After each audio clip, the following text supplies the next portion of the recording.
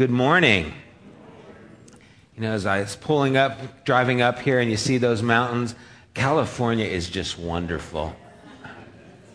You know, it's like the mountains migrate here, once a year with snow on them. And the snow is where it belongs, where you can see it, but where you don't have to shovel it. And it's a great, great thing, and it's beautiful. And I know we complained, and we had, a week of Storm Watch 2010, whatever that means. I just imagine people back east somewhere just throwing things at their TV if they were to, Storm Watch, I'll show you Storm Watch, there's 7 feet of snow out here, crying about an inch of rain.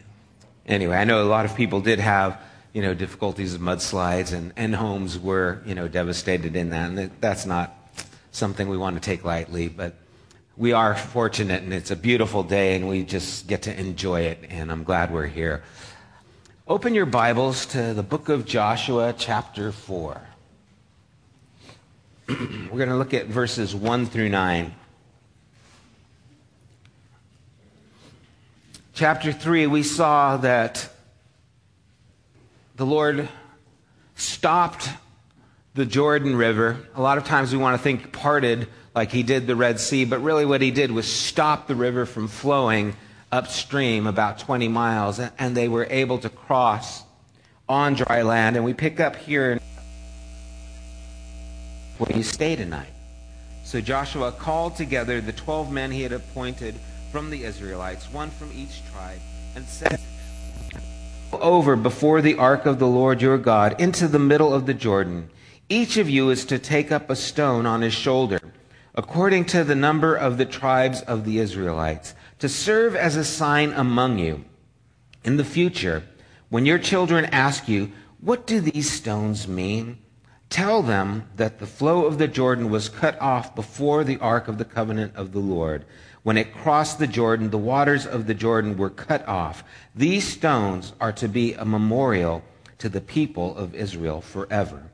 So the Israelites did as Joshua commanded them. They took 12 stones from the middle of the Jordan, according to the number of the tribes of the Israelites, as the Lord had told Joshua, and they carried them over with them to their camp, where they put them down. Joshua set up the 12 stones that had been in the middle of the Jordan at the spot where the priests who carried the Ark of the Covenant had stood, and they are there to this day.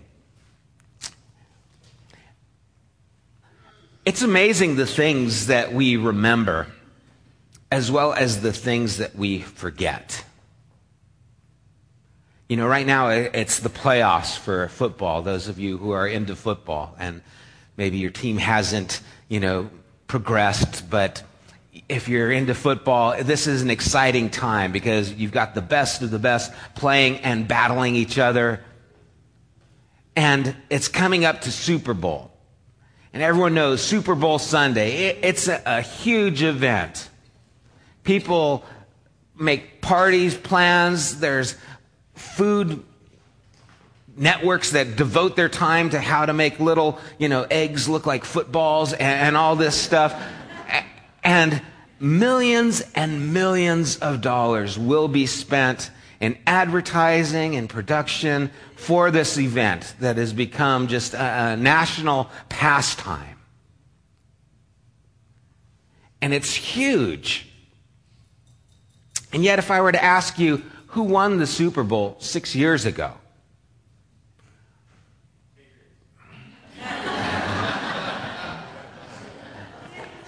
Actually, no. Who was even in the Super Bowl 6 years? That was a good guess because they've been there a lot. But 6 years ago, it was the Steelers and the Seahawks. Did you guys know that? Was that 5 years ago?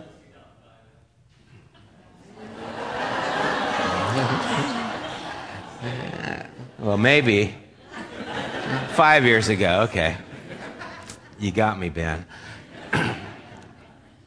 Some people watch way too much football.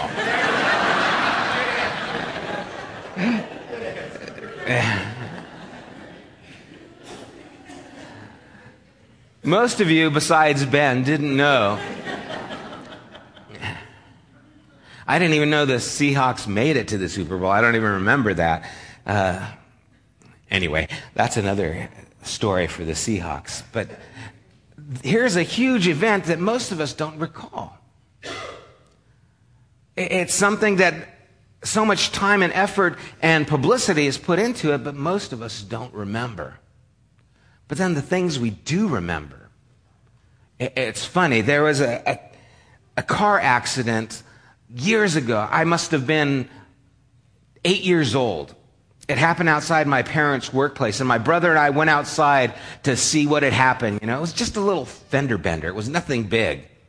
And my brother, he was older than me. He might have been 12 or 13, and he said, we better remember the license plate numbers because, if there's a police investigation and they ask us what was happening, we're eyewitnesses. And, he sounded important, try to make a boring day exciting, I guess. And so went out there and he says, remember that license number? And I was like, okay, I'll remember this license number. Just a few years ago, this is like 40 years ago, okay? A few years ago, my brother goes, so do you remember the license plate number? And I said, you would have to be a freak of nature to remember something like that. And no sooner had the words left my lips when the license number popped up into my head. I don't know what that means. But I remember it was TUT 110, TUT 110. I remember that. Why do I remember that? I don't remember where I put my keys, but I remember the license plate of a car 40 years ago in a fender bender. And it's amazing the things that hold our attention and stay and the things that slip away. And you see, one of the tragedies is that important things slip away. I believe it was Shakespeare who said, it is the scourge of man that he forgets.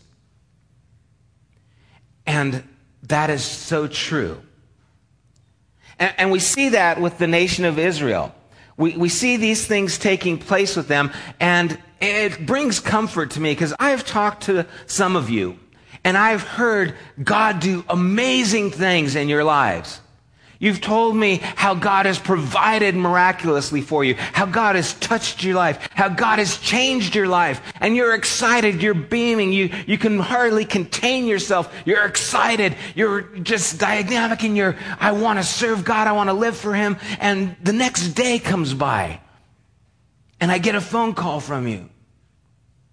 I don't know if God's there anymore. I'm like, wait a second, who is this? Check the number. Where's the person from yesterday? Put them back on the phone. I want you to be encouraged because Joshua was there too. Something about us that just leaks. God pours into us and we just leak. He pours blessing out on us and we forget.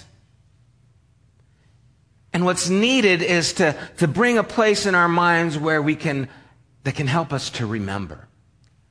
I mean, we saw in chapter 1 that Joshua 4 times had to be told, don't be discouraged, don't be afraid, take courage, don't be terrified. Joshua, the one who was leading, had Joshua not seen what God had done? He had.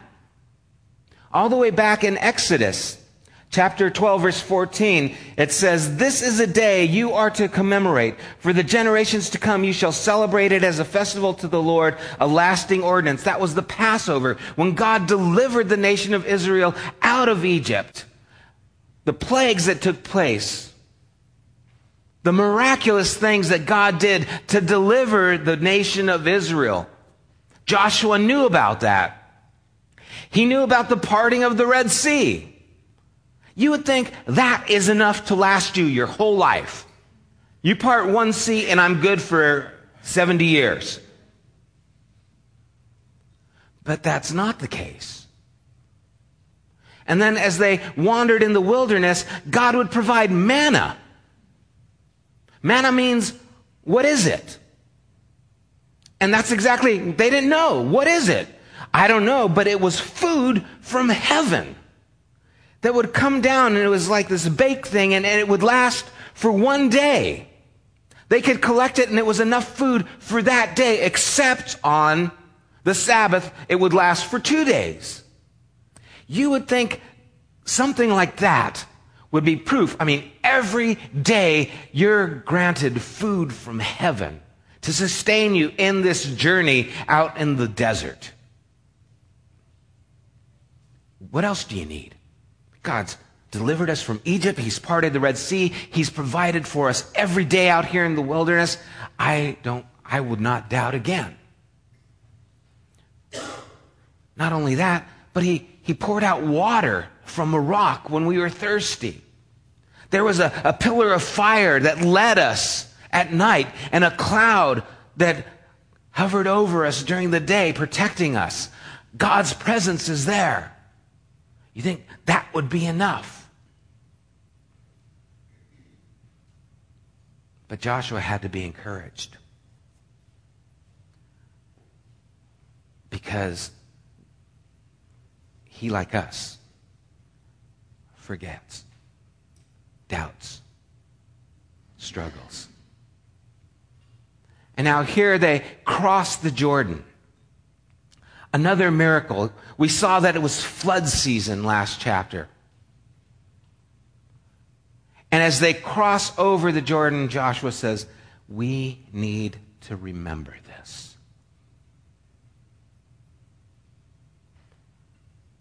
And so the 12 men that he talked about in last chapter, we see their use in this chapter. They have to, after everyone crosses, it's funny, later on it says they hurried across. I would too. You know, you've got to imagine the river stopped some 20 miles away. And so you're walking and it looks clear, but you know any time now that river could be coming. So you could imagine walking pretty briskly across the Jordan there. They make it across, and then he says, okay, you 12, go to the middle where the Ark of the Covenant is, where the presence of God was, and pick up a stone, put it on your shoulder. So we know they had to be good-sized stones. You know, it's not like, okay, everyone picks up a stone and you grab a rock. I got mine, you know. I'll put mine on top, you know. They had good-sized stones that they had to take across to be a memorial, because Joshua knew they would forget, just like we forget so often. In 1 Kings 18, there's another story. Elijah. He confronts the prophets of Baal. And he says, I'm going to challenge you. Whoever is God is God. Let them consume the sacrifice. You put your sacrifice, pray to your God. When you're done, I will bring the sacrifice and pray to my God. And let's see who is the real God. And some 450 prophets of Baal are cutting themselves, are praying and chanting in the sacrifice that Baal would come and consume the sacrifice. And Elijah is mocking them, saying, well, maybe he should talk a little louder. He can't hear you. He actually says at one point, well, maybe he's disposed, or maybe he's in the restroom. You know, hey, when you gotta go, you gotta go. You know how it is with your God out there.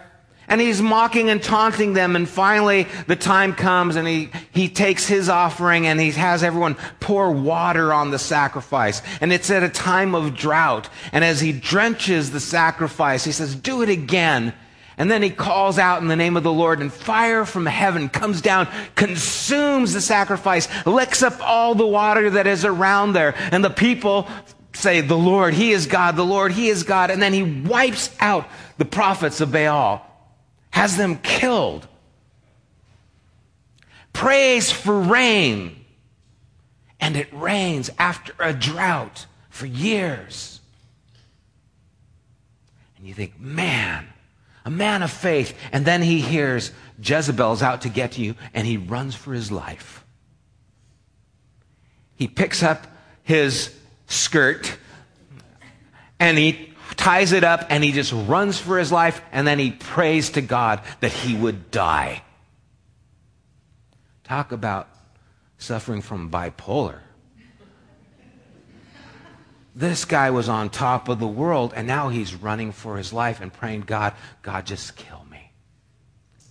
what happened in a moment's time? You see, it doesn't take years for us to forget. Sometimes it just takes a moment. It just takes a circumstance. It takes just an instant for us to lose that faith, to lose that trust in God, to lose that connection that we had just moments ago. Does anyone experience that? Anyone find, how can I be so faith-filled at one moment and so faith-lacking the next? What is it? It's our condition. It happened with the disciples as well. Turn to Matthew chapter 16.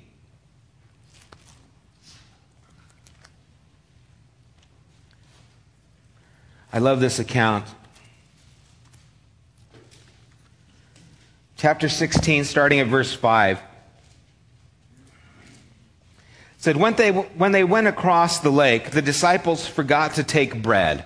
Now, it mentions that they forgot, so they were probably supposed to. You know, they didn't have a whole lot of duties, but one of their duties was, hey, you guys don't forget the bread, and they forgot. You ever been there? Oh, man. Be careful, Jesus said to them. Be on your guard against the yeast or the leaven of the Pharisees and the Sadducees. Oh, there he said it. He said the yeast. We forgot the bread. They discussed among themselves and said, it is because we didn't bring any bread. Aware of their discussion, Jesus asked, I like this, you of little faith, why are you talking among yourself about having no bread? Do you still not understand? Don't you remember the 5 loaves and the 5,000s and how many baskets you gathered? Or the 7 loaves and the 4,000s and how many baskets you gathered? How is it you don't understand that I was not talking to you about bread? But be on guard against the yeast of the Pharisees and the Sadducees. And we know he's talking about hypocrisy. And here we see the disciples. Once again, God has done incredible things. They've had baskets and they've fed 5,000 and they're freaking out because they forgot the bread. And you see, the tragedy isn't that they didn't understand. The tragedy is that because their focus was on the wrong thing, they were not hearing the right thing. Because they were so consumed with the circumstance and what they'd forgotten, they didn't understand what Jesus was talking about. And they weren't able to receive from God because they were fixed on the wrong thing. And that's what happens to us. We cross the Jordan. We enter into the promise. God is working miraculously in our lives. We are sure of it, but an instant happens. Something happens where our focus is off of what God has done, and we do not hear the voice of God any longer. We do not hear the truths of God speaking faith into our souls. Why? Because we forgot the bread. Because the electric bill is due. Because I need new tires on the car. Because I went to the doctor and they found something. And now our circumstances are focused on the bread instead of the words that God is speaking that are to carry us beyond. And we are all like that. We are all in the same situation where we so easily forget. And you see, Joshua was there. He was there just 3 chapters previously when Moses had died and he had to take his place. And God had to tell him, don't be afraid, don't be discouraged. And he had to recount God's faithfulness, and God had to speak courage into his life just like he has to speak it into our lives time and time again. It is something that we all need. In Psalm 111, verse 2 and 4, it says, great are the works of the Lord. They are pondered by all who delight in them. Glorious and majestic are his deeds, and his righteousness endures forever. He has caused his wonders to be remembered. The Lord is gracious and compassionate. He's caused his deeds to be remembered. That's why it's so important to read the Scripture. Why? Because it reminds us.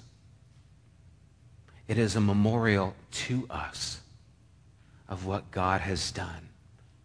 And when you're in despair and you're feeling dejected and you're feeling that God is distant, sometimes just opening up and reading a psalm will spark something into you, will speak into you, will be stones that remind you of what God has done. And maybe you need to set up stones in your own life, a memorial to remind you. Maybe it'll be a journal. Maybe it'll be markings in your Bible that reminds you of when God spoke to you through this passage, promises that He's given to you, dates when He answered a prayer. I was going back and reviewing and putting down on a document, some of the old blogs that I had written.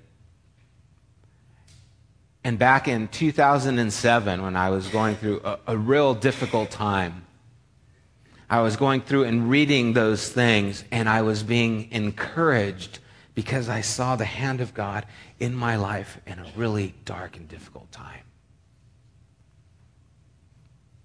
And as I was reading them with Corrine, some of them I would start welling up with tears because I was seeing those stones and the reminder of God at work in my life.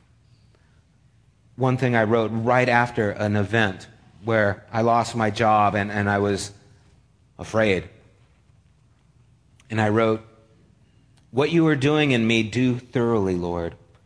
Work faithfully in my heart until it surrenders in complete worship. What are these struggles in light of eternity? If there are greater battles ahead, how much greater will be the joy of your presence? Engrave your will on the core of my being so I am scarred forever by your touch, even as you are forever scarred by the cross. When the weight of this world is too heavy, I will bow my knee in prayer. When the pain too great, I will cry out to the God who holds the world, for I know that the God who holds the world holds me. And when the burden is lifted, I will rejoice. When the morning light breaks the darkness, I will greet its light with your praise. I will sing again for joy and remember how you sustained me with your strong love and strange peace." I remember reading the Psalms and being filled with faith when I wrote that out. And as I was reading back over it, it was a reminder to me, do you remember God in your life in that time that was so dark? And I do. And the Lord wants that for each of us. These stones are a memorial, not only for you, but for your children, so that you can tell them the time that the Lord did this in your life. Are you sharing the things that God has done with you with your children, so that they can be a part of the blessings that God has done? And you see, there's one last memorial that we are to have. It's something that Jesus left us to remind us of how much God loves us. In Luke chapter 22, verse 17, it says, "After taking the cup, he gave thanks and said, 'Take this and divide it among you. For I tell you, I will not drink again of the fruit of the vine until the kingdom of God comes.' And he took the bread and gave thanks and broke it and gave it to them, saying, 'This is my body given for you. Do this in remembrance of me.'" Communion is for us to remember Jesus given for us. It is our memorial that connects us to the love of God forever. This Thursday night, we're going to be partaking communion together. I invite you to be a part of that, where you can enjoy that time with us, where we remember. And you see, just as the nation of Israel took and put those stones and laid them on this new promised land where they were dwelling, that were once in the middle of the river and now stood as a memorial saying, remember what God has done. He is with us. He has gone before us. When we take the bread and the cup, we are saying, remember what God has done. He is with us. He has prepared the way for us. And when you doubt if God is there and if he loves you, remember what Jesus said. This is my body broken for you. You think I don't care? You think I don't know where you're at? I gave my life for you. And it's to be a reminder for us to get us out of the funk that we get in, and we get in it. To take our heads off of the circumstances and put them on the faithful God who does amazing things.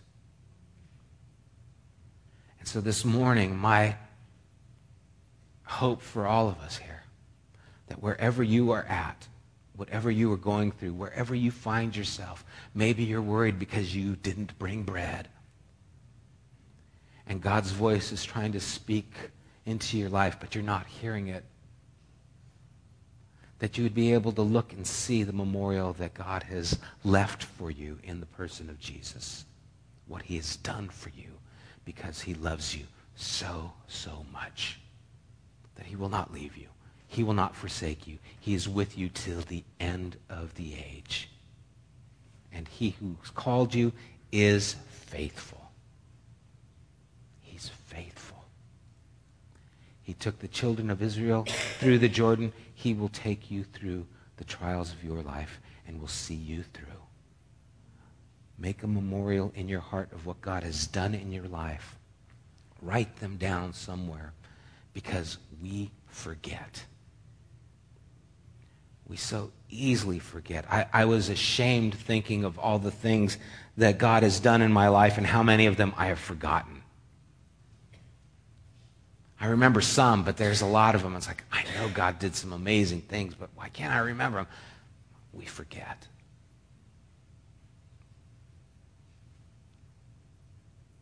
And we just leak. So set those things up in your heart, and may the scriptures be a memorial. May the communion that we celebrate be a memorial. May you have moments in your lives that are established where God can remind you of how faithful he is. Let's pray.